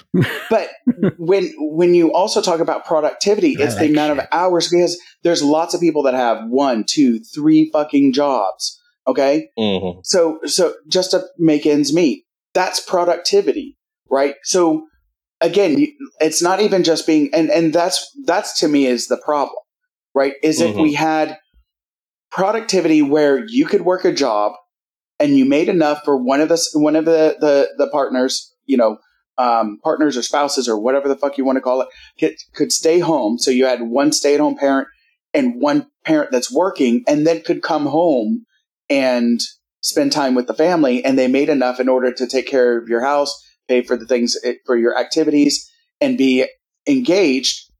Then they could actually kind of like we did, and again, like white middle America did back in the 50s and stuff. Then you would have a better situation, right?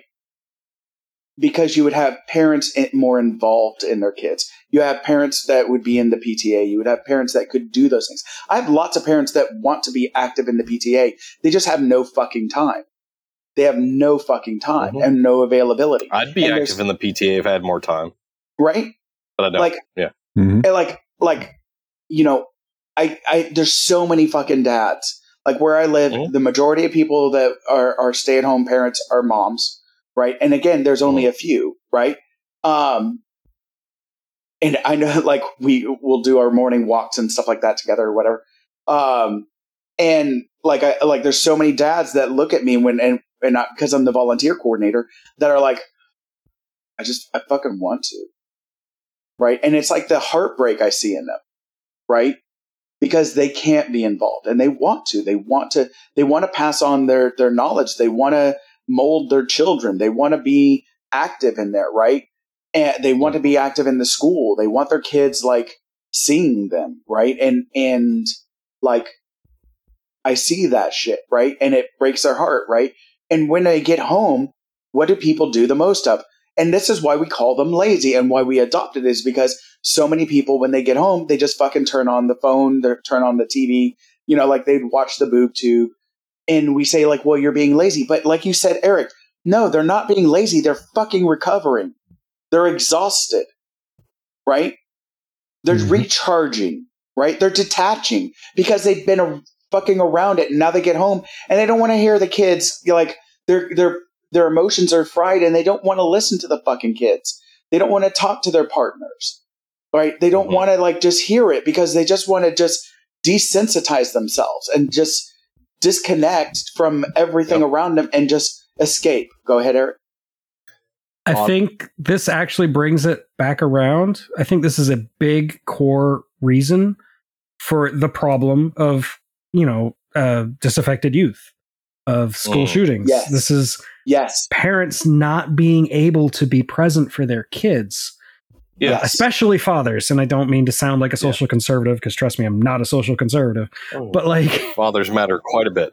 The lack of father figures in a lot of homes really does correlate to things like gun violence. There's been a lot of research done on this. Yeah. And even in like white middle-class suburbia, which, let's face it, that's where most school shootings happen, is in white middle-class suburbia. That kind of thing, it resonates. When the father's not present, or even sometimes when the mother's not present, there's that deficiency bleeds down into the next generation, and it leads to travesty. Yeah. If you have kids that are brought up without, and it doesn't have to be male and female, but it has to be masculine and feminine roles for the most part. If you have kids brought up without two parental figures, they just, there's something that just doesn't happen that's quite right. They don't get both perspectives. They don't get the nurturing with the responsibility and side of things. And, you end up with kids that aren't fully adjusted, and if you look at like urban violence, and I'm not trying to make this a racial thing, it's just poor urban neighborhoods. It's usually single parent homes all across the board, living in the projects. And that's where we get gang violence. That's where it comes from, coming from a single parent home. Yeah. My entire life. Yeah. I got both. I saw my mom work her ass off. I saw the responsibility, and I had the compassion from my mom. That's not an everyone thing. Yeah, but I don't think it has to come down to a male and a female figure in a child's life. It has to come down to somebody that cares enough, correct, to show. But it takes both sides of that coin, though, is what I'm saying. Whether that's from one person, and I'm sorry, I should have made that more clear, but it could be one person making all of that happen, like your mother, Joe. But somebody's got to be able to show both sides of that same coin. You have to have the nurturing side and the more, the harder, more responsible side. Discipline and so on. Yes. And this is also both sides. This isn't to imply that every kid who's raised in a broken home is going to grow up to be violent. That's not true at all. Yeah, but Joe, you and I were both from broken homes, but in different ways. That's a term I don't like. Is the idea of a broken home? I've always hated that too. I have. I'm not using sometimes. Yeah, because there are sometimes from. But the thing is sometimes it's not dysfunctional. Sometimes it's the parents know. Sometimes it's for more whatever functional reason, that way. Yeah, that they cannot live together. That's the way where they I need am. to separate. And that's where I am right now with me and my daughter is, my oldest daughter, I should say, is that it's far more functional this way than it was. Yes. Yeah, because we're putting a negative idea on something that, it happens. Not people sometimes can't grow together in a relationship as time goes on. And it's fine. And it is fine. But when you use the negative terms for those things as though it's like the person's broken. It's the same thing I have with religion. It's like this constant idea that from the moment you're born, you're broken and you need to be fixed. Mm-hmm. You know, life will break you on its own. You don't have to come out broken. You know, and it's just a point I just wanted to clarify. I think the better society is broken, so it's going to try to break you anyway. So I don't mean it's broken. I don't mean to imply that a kid raised in a single parent home is necessarily going to be in a worse shape than a kid who's raised in a two parent home. There are kids raised in two parent homes that are fucked up beyond recognition. Oh, yeah. And Scott's case in point over there. Yeah, exactly. He's raising his hand. And there are single parent families that work way better than, your average 1950s schlocky, nuclear family shit, Right. I'm not trying to make broad generalizations. I'm simply trying to say that you're just making generalizations about broads. That's a good way to put it. It's not that. Sorry. It's not that like 90% of, let's say, you are citing real statistics, though. You are really actually citing real statistics. If you do the actual research into it, then yes, you are correct. What I'm trying to say your point is that it's not that 90% of all homes that are single parent homes or in some way dysfunctional. I still like that term, dysfunctional. 90% of those, it's not going to be a bad problem. It's not going to be a problem. It's just that 90% of people who are disaffected, who come into serious problems later in life and who become school shooters tend to come from dysfunctional families. But can I ask a question? With us being the trailing end of Gen X and a good chunk of us, or at least people I'm a I millennial. knew. I don't know what you're talking about. That subgroups. If you want to keep breaking it down, but anyway, and the Gen X. A lot of us were latchkey kids, right? Mm-hmm. Oh, absolutely. I was definitely. We didn't have somebody watching us all the time, Not after the age of 7. Yeah. Yeah, my dad was a lawyer. And my mom was a nurse working at an ER. So yeah, my parents were never. So what changed? Is this was getting back to my question that I was trying to ask earlier? Is what we come from a dysfunctional system, is what you're trying to get at. Yeah. Well, and yet we didn't go shoot all of our classmates. Of course not. Let me also. What's the difference? Let me step in here also with this, because with what you're talking about, Eric, and again, I not to say that, and this, it's not a knock on a single parent, right? No, not but at all. If I was a single parent, it would be dysfunctional in the sense, especially if I was doing it on my own and I didn't have the partner stepping in, right? Again, if you have a single parent home, and both parents are involved, that doesn't have to be, there's going to be greater rates of some level of dysfunction, but it doesn't have to be a catastrophic issue, right? But when you have a single parent, like Damon brought up previously, that there was a time when he was kind of doing it all on his own, right? There's added stress, and stress causes dysfunction and disorder, right? And when we have stress in our body, that depends shows on the person, but yeah. No, because you can't do it all. We have too many demands when it comes to work, when it comes to childcare, when it comes to because shit comes up and you just cannot do it on your own. You have to have support, whether it's coming from community family, comes in, like what Damien was talking about. Yeah. Exactly, right? You have to have support. Yeah. Exactly. But you can't, but that's what I'm saying. You can't, none of us, I hate that term, none of us do it on our own regardless. and none of us got to where we are on our own. We're a fucking community. Well, quite often, even in 2-parent households, you have the support of the community just as much as anybody else does. Absolutely.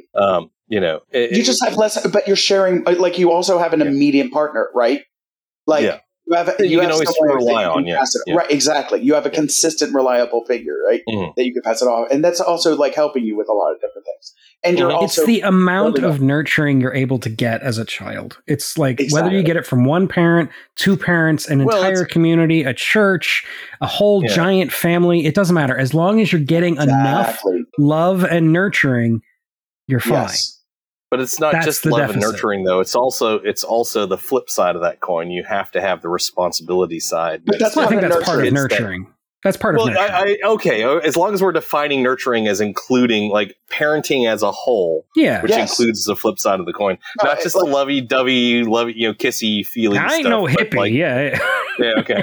As long as it involves like the actual parenting side of being a parent.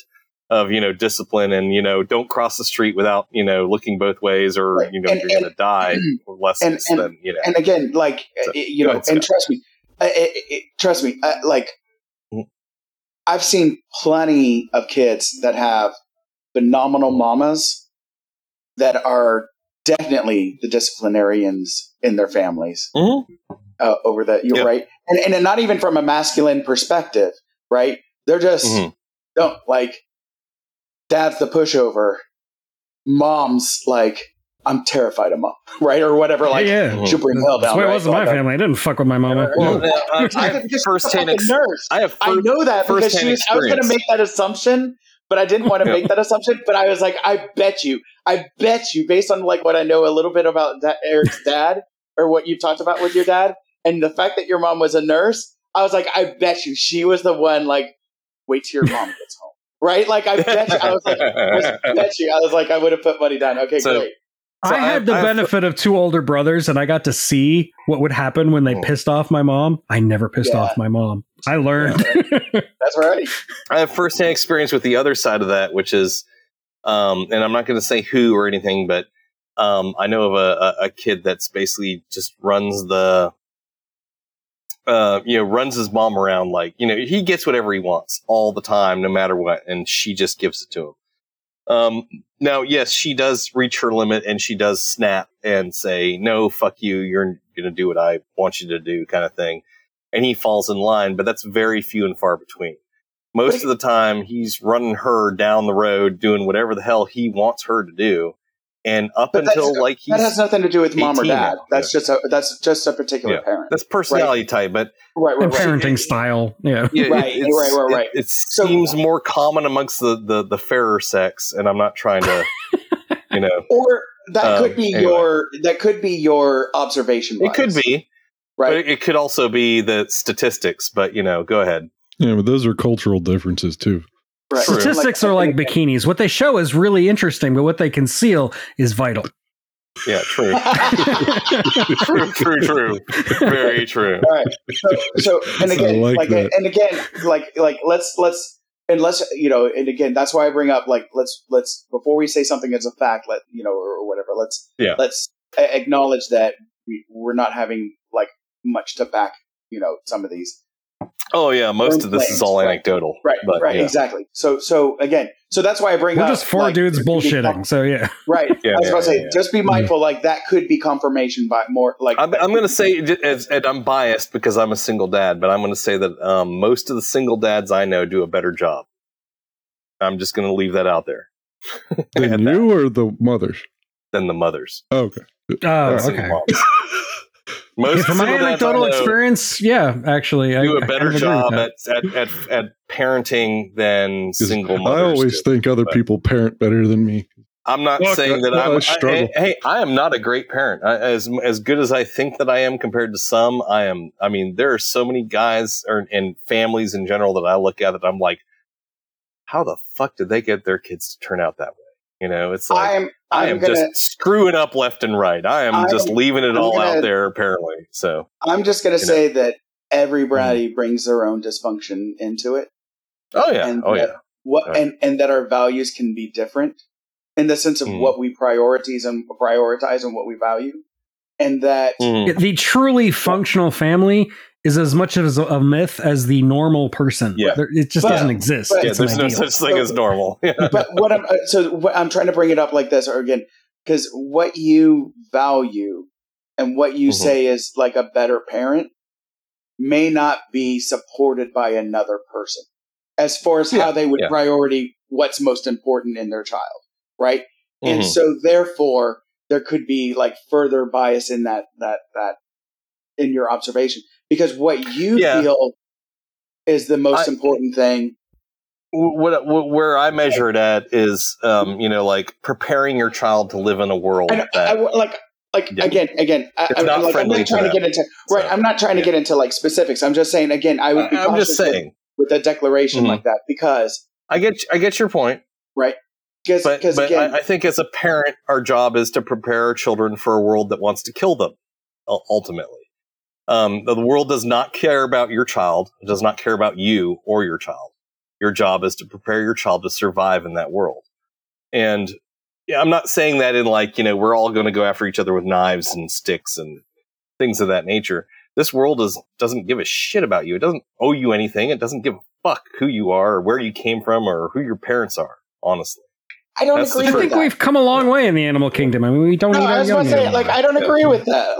And again, I don't agree with that, because again, we may have built systems to support people that isn't 100% true anymore. I think he's talking more in the grand sense, like the grand world. sense, the like, world. There's hurricanes and tornadoes and tons of viruses and shit that's going to fucking kill you. Nature doesn't give a shit about you. Nature. We're not having a Hobbesian argument here. We're not talking about whether or not we're born evil or born good. That's not where we're going with this. I would say This is a whole world kind of thing. Right. Nature, the universe, nothing gives a shit about you. Lots of people actually want to help out. Right?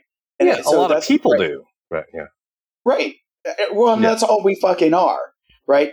So again, so preparing your kids to like fight off like killer bees, that's not what I'm talking about. No, I know. Fucking fish, like flying fish, right? Right?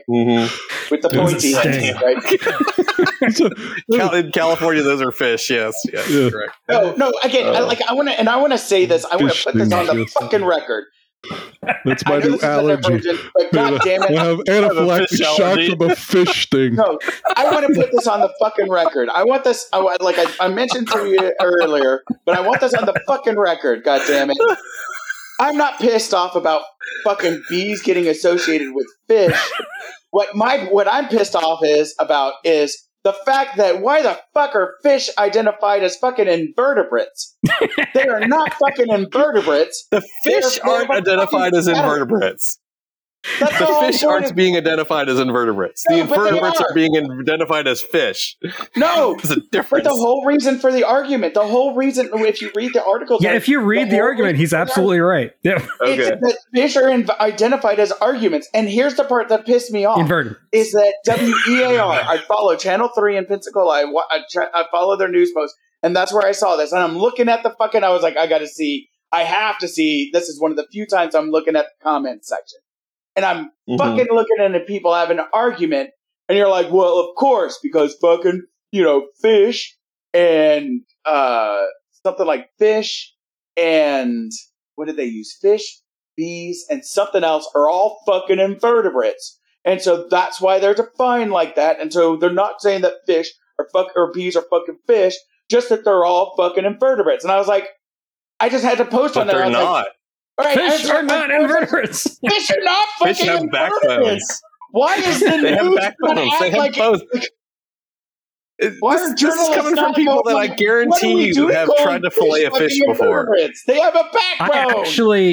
I actually went and looked up the opinion because I was really curious how the hell they came to this conclusion. And I'll tell you, I figured it out instantly. As soon as I read the first line where it talks about who the plaintiff is, and it was the California Almond Growers Association, I knew exactly what happened. It was all lobbying. 100%. Yes. 100% I agree. Money. Yep. Nope.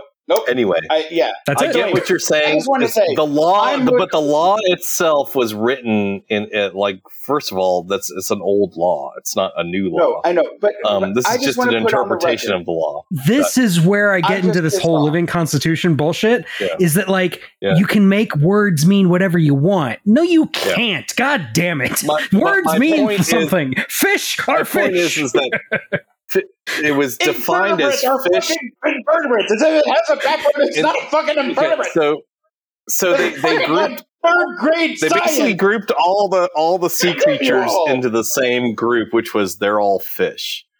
Now, not including marine mammals, but they basically grouped all of the other sea creatures into fish. It was endangered, and like yes. So instead of saying marine invertebrates as being a separate category, they said they're fish, just to keep the law simpler. Instead of passing a fucking law that said these 3 bumblebee species are endangered, they had to go find a workaround because they didn't want to actually legislate something. Of course not. Of course not. They didn't want to work. Because my point from before is that it makes people be not elected again when they actually have to do their jobs. Right. So.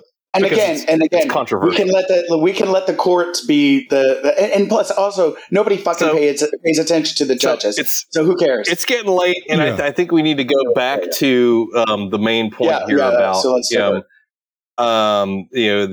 Valdi whole thing. The question that I have, something I want to know about from everybody is, if that was your kid in that school, what would you do if you pulled up on that school and the police weren't doing anything? I would like to believe I would be like that one mom who just jumped in and took care of business. Went and got her kid and ran out. Even though she was being threatened with arrest. Yeah, she was handcuffed.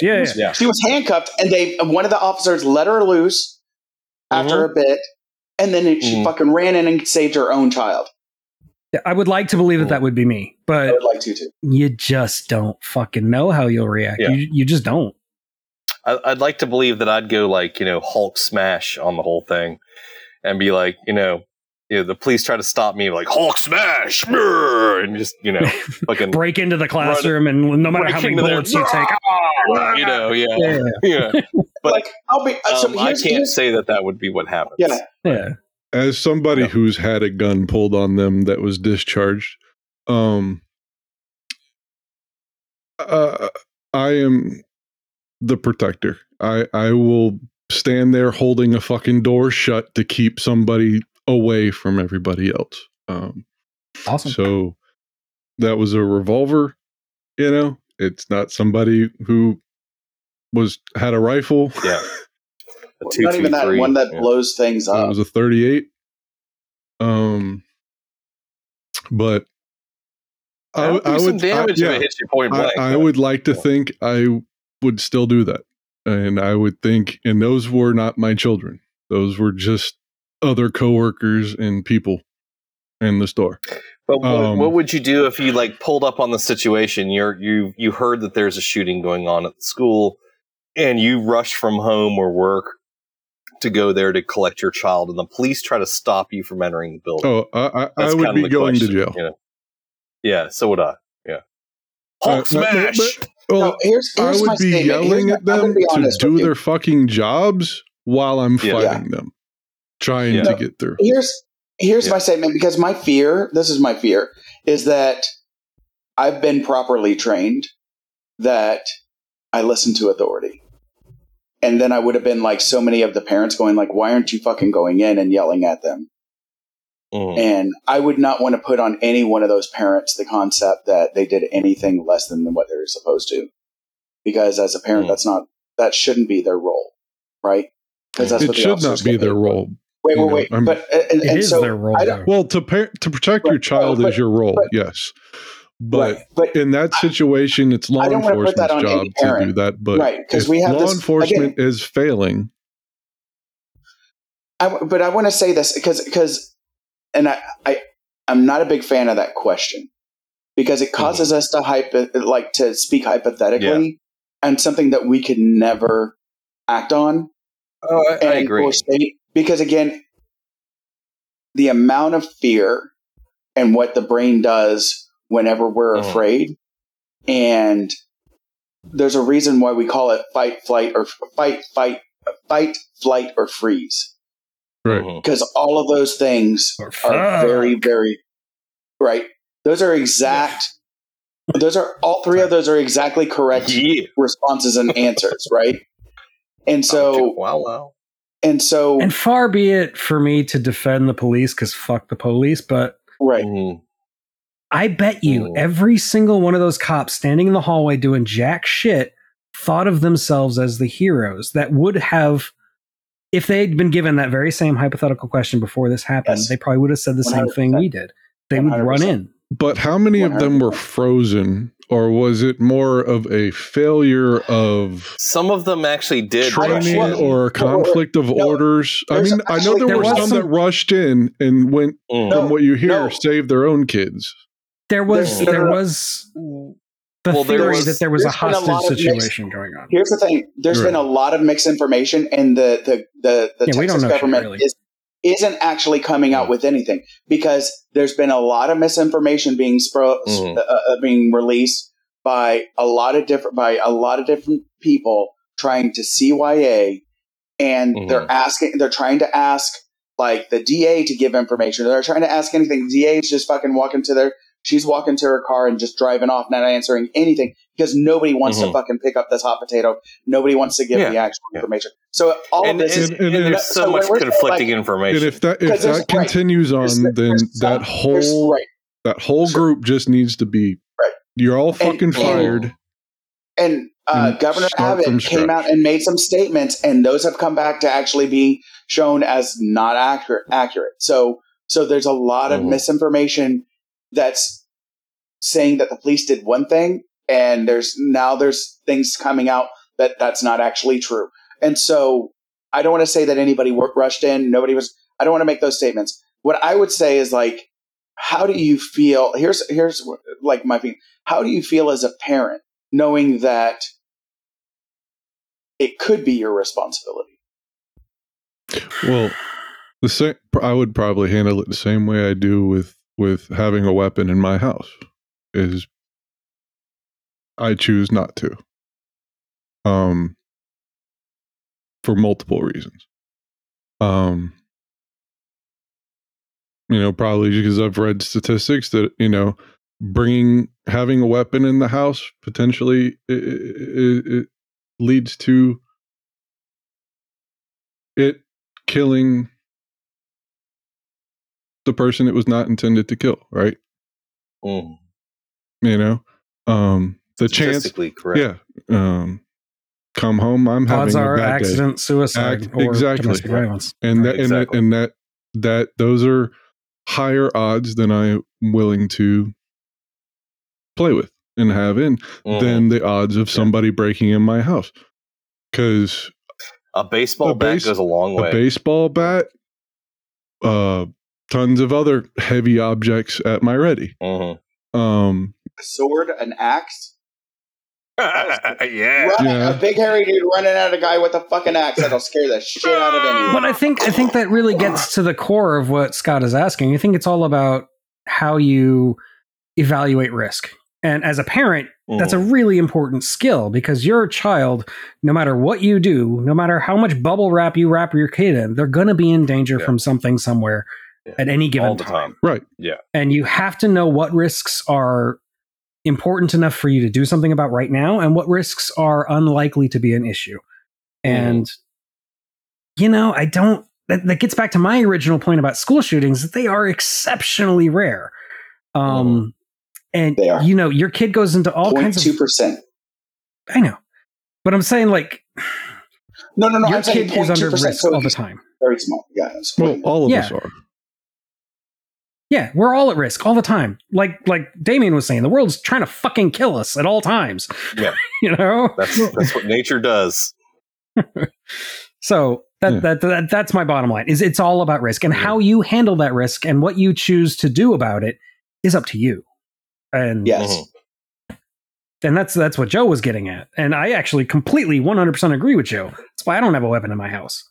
Fuck that. Yeah. And I get why people have a weapon. It's a scary thing to think about. Is that like I have 3 weapons in my house, honestly, and at any one time, if they weren't properly secured and were they could become the exact opposite of what I want them to be. And I mean, well, 2 of them aren't really for home defense; only 1 is, and you know what I'm saying? Like at any one time, an accident could happen. That's where gun responsibility and gun safety come in. Yes. Like if you're cognizant of gun responsibility and gun safety, that takes away a lot of that risk that Joe was talking about. Right. And what cases and locks are for. But anyway. And it also gets down for me too is short of myself and my family, is there anything in my house that I'm I'm willing to kill somebody over? Mm-hmm. No. Well, my PlayStation 5 comes to mind. Hurt them, maim them, deter. Absolutely. But it's just the people in it, man. That's all that matters. Huh? Yeah. It's the people in the house. That's all that matters. Everything else is just stuff. Yeah. Exactly. Yes. I don't care about anything getting stolen or anything being destroyed or anything of that nature. It's a personal protection and protection of my family kind of thing. Right. So, right. If they stayed out in the living room and never ventured beyond the thresholds of the hallway, I would just stand in that doorway with the gun, waiting for them to come in. And as long as they just walked out with the TV and the computer and the other crap that they want, I would never ever go out there and try to take somebody out. But the second they stepped over that threshold of the hallway, they're done. They're done. Thread the trigger. I would, boom, gone. I would not even think twice about it. I would end them. And that's because beyond that threshold is the family. Yeah. And if they're stepping into that room, then that's the danger zone. So, and that's just comes down to where I stand on things is, I'm not going to allow anybody to, but of course, I'm a heavy sleeper when I sleep, and I probably wouldn't even know that anything's happening. I know, right? Like that's really like I've slept through hurricanes, and exactly. I actually slept through somebody breaking into our house as a child. Oh no, shit! Cops, and the cops come in. But that's the whole point is I could give 2 shits if they're stealing all of my stuff that's out here. I don't care, But if I hear a scream or a whatever, then it's on, and I'll wake up and move, But maybe it's the libertarian in me, but I'm honestly not afraid of home invaders. Like the thing that scares me is that the SWAT team is going to show up and break into my house and shoot me. That's what I'm worried about. I mean, your likelihood you're not going to have time to react because they're not going to know. No knock warrant, right? Yeah, to the wrong house. The likelihood of home invaders is very low. Hence the whole reform of the police department. Yeah. The likelihood of home invaders is very low in this day and age because everybody does own a gun, and the criminals know that too. And especially around here, nobody's breaking into a house around here. It is a deterrent in that sense, but that doesn't stop things from like my daughter's bicycle being stolen a few weeks back, from the carport and shit like that. But I have yet to have a home invader in my home, and I don't live in the greatest neighborhoods, but I don't live in a bad one either. So. But also, like home invasions, anyways, like I, not common. I like the to me, like for me, like things like Uvalde and Sandy Hook and the 300, I think it's 302 school shootings that have happened in the U.S.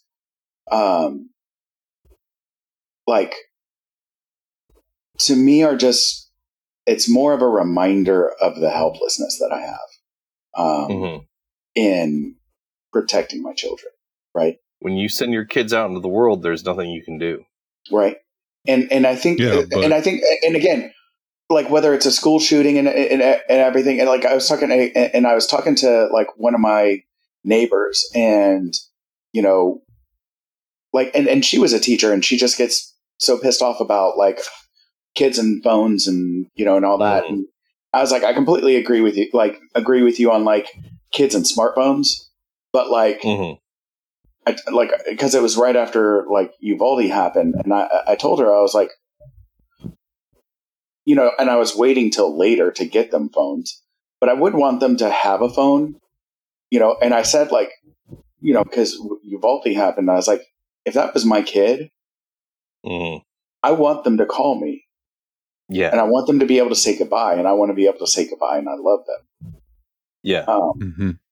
And I want to be able I want to be able to calm them so that as they died, they wouldn't die. They would die in as little pain as possible. Yeah. And you'd want to be there for them in their last moments. Or use it as a tool to try and help. Yeah. Right. Where's the shooter? Where do you need me to be? No, because again, like you hear those phone calls of those, the one that was in Florida, Stoneman Jackson or whatever it was, like Stoneman you hear Douglas. the phone calls. Yeah, Stoneman Douglas. Yeah, like you hear like the kids and they're calling their parents, and you hear those phone calls of the kids like calling their parents for the last time, saying, like there's a shooter, I love you, the text messages and stuff like that. And like Jesus. And the thing that breaks my heart is the fact that we have to allow the kid, or because of the country we live in and the way we establish things, that we can't really do a whole lot. And and this is the world we're allowing our kids to grow up in, Yeah. And that's the part that's hard. That's the part that's hard. It's like, because the like Eric said, the genie's out of the bottle. We can't put it back. And it's like, it wasn't like this is the way it was. We let this happen. We let it get to this point. The guns aren't a new thing. I understand that. I understand that, but trying to make societal changes to help and get the mental changed. And that's the hard part. Yeah. But we haven't tried bolstering mental health. We haven't tried making sure that parents can stay home with their kids. There's all these things we have just not done as a country. That's the part. What has changed since this didn't happen and it does happen now? What has changed? What is the difference? Part of the difference is there are fewer stay-at-home parents. That's one of them. There's the conservative side of things. The other side of things, and there on the conservative side of things, again, there's fewer people going to church. Now, I'm not saying that's a community that's thing, really not a part of religion thing. Yeah. The other thing is there are more guns out there now than there used to be, but there's also things like the internet and social media that didn't exist before. A lot of these people Columbine. There's the hero Columbine worship. was the defining point. Yeah, there's a hero worship for some of these people that have done this. There's an expanded gun culture too in this country. Yes. We've got to stop with the gun fetishization. Yes. It's out of control. Yeah, whoa, big time. We got to stop with that. Yeah. It's like the guns I own are for I'm a man, and this is how I demonstrate my manhood. Yeah, exactly. And also, this is not right. No. Any politician, any politician that does a political ad where they're shooting another politician, where they're shooting someone, or they're cooking fucking bacon on an assault rifle. Fucking they should be in fucking prison. I agree with you wholeheartedly. At least maybe institutionalized. Yes. They should all be belong in an institution to be. Talk about a flag. Yeah. They're just. That's a red flag law, right? That's red flags. Yeah, big time. There's that Pink Floyd song where it was all the world leaders and all the government types and all the senators. They should all be put into a room where we can enact our final solution. That was beautiful. Yes. Oh, good one. Yeah. Good point. Anyway, I agree with you. And again, it's because politicians are all followers. None of them are fucking leaders, and that's the problem, right? And so, like Ted Cruz, bullshit. Ted Cruz, he doesn't fucking go. Like he hunts if he hunts, he goes to those places that drug the shit out of the animal, But it's like basically a stumbling animal, and then he shoots 8 times, fucking misses it, walks up, and then shoots it when it's like already passed out on the ground, and says, "I fucking got it." Like that's who that fucking creep is, right? That piece of shit that flies to fucking Cancun when there's a fucking crisis.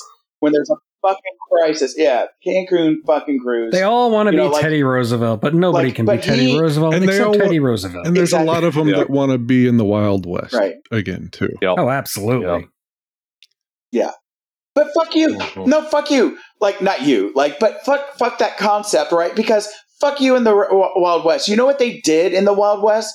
Fucking Wyatt Earp. Wyatt Earp was a fucking sheriff, and you know what he did? He walked into town. Yep. He took your fucking gun. That's the truth right there. Yeah, a lot of the best ways that they controlled crime in the Old West. You want to go to the fucking Wild West? Yeah, but it didn't really end well for Wyatt Earp. Oh, I'm sorry. Yeah, but that's not the best example. No, it did. Wyatt Earp, actually, he did. He went up to he died in fucking San Francisco. He lived to old age. He did. The rest of his family didn't do so well, but No, Virgil Earp died. He got shot, but he went up. Yeah, I've seen both the movies. Yeah, all I know is I learned from Tombstone, so whatever. There's Tombstone, and then there's a really good one, which is actually Wyatt Earp. Fuck you. No. Tombstone is way better. Kevin Costner. Kevin Costner's the better Wyatt Earp, if you ask me. Yeah. All right. Nope. No. Just no. Yeah, you want what's his name? Fun. Kurt Russell, Val Kilmer. Kurt Russell, yes. Yeah. Hey, that was a great movie. That was a great movie. But as far as historical, actual accuracy, I don't watch movies for historical accuracy. Hollywood and historical accuracy. Yeah, really. Never between. No. But I will say that, all about entertainment. I will agree with Damien. If there's a fucking Kevin Costner movie, I am down to watch it. Like, fucking give me. How about Waterworld? You down to watch that? Yes, I will watch the shit out of that. The Postman. The Postman. I love The Postman. I actually like that movie. I love The Postman. You give me a goddamn Kevin Costner movie, I will watch it. Eric's over here shaking his head. Right. He's like, no, fuck you guys. Now that we're talking about Kevin Costner, I think we should wrap it up. No, yeah, that's probably that movie when the Cuban Missile Crisis, 13 degraded days. Too far. Yes. Oh my God. Where have we ended up? What weeds are we in right now? Kevin Costner is my man crush. We're swimming with the bees, my man. We're swimming with the bees. I ain't swimming. I'm not swimming. I'm tubing. I got my pool noodle. We're good. Wait till we turn the camera off. You can leave yours on. Wait till we leave. Oh my God. Anyway, yeah. Okay. I don't get on my knees for shit, but I will for Kevin Costner. Yeah, Kevin Costner's shit. What? Sure. I don't know what you're into, Are we man. Amber Hearding some shit? What the fuck? I know, right? Oh my God. All right, so dumpster fires. Yeah. No. Okay. Someone has to do a meme or like a little gif, a gif of Mr. Hanky, but with Amber. GIF is a fucking peanut butter. Oh, Didn't they have a recall? Probably, I don't know. Yeah. Howdy ho! Yeah, okay. I gotta go to sleep. Yeah, I gotta get up early. So no, it's late over there. All right. Well, thanks, guys. Much love, it's y'all. been fun. Love you. Bye. All right. Bye. This has been Here to Paternity. Yes. Have a good one. Thanks. Don't forget to subscribe and leave us comments. Right, Eric? Is that how it works? We could use some patrons too. Patreon. Yeah, if you're willing to give us some money. Damien a strip.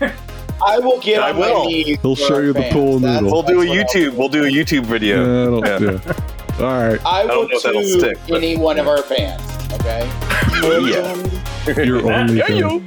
All right. Okay. All right. Bye, guys. Bye. Bye.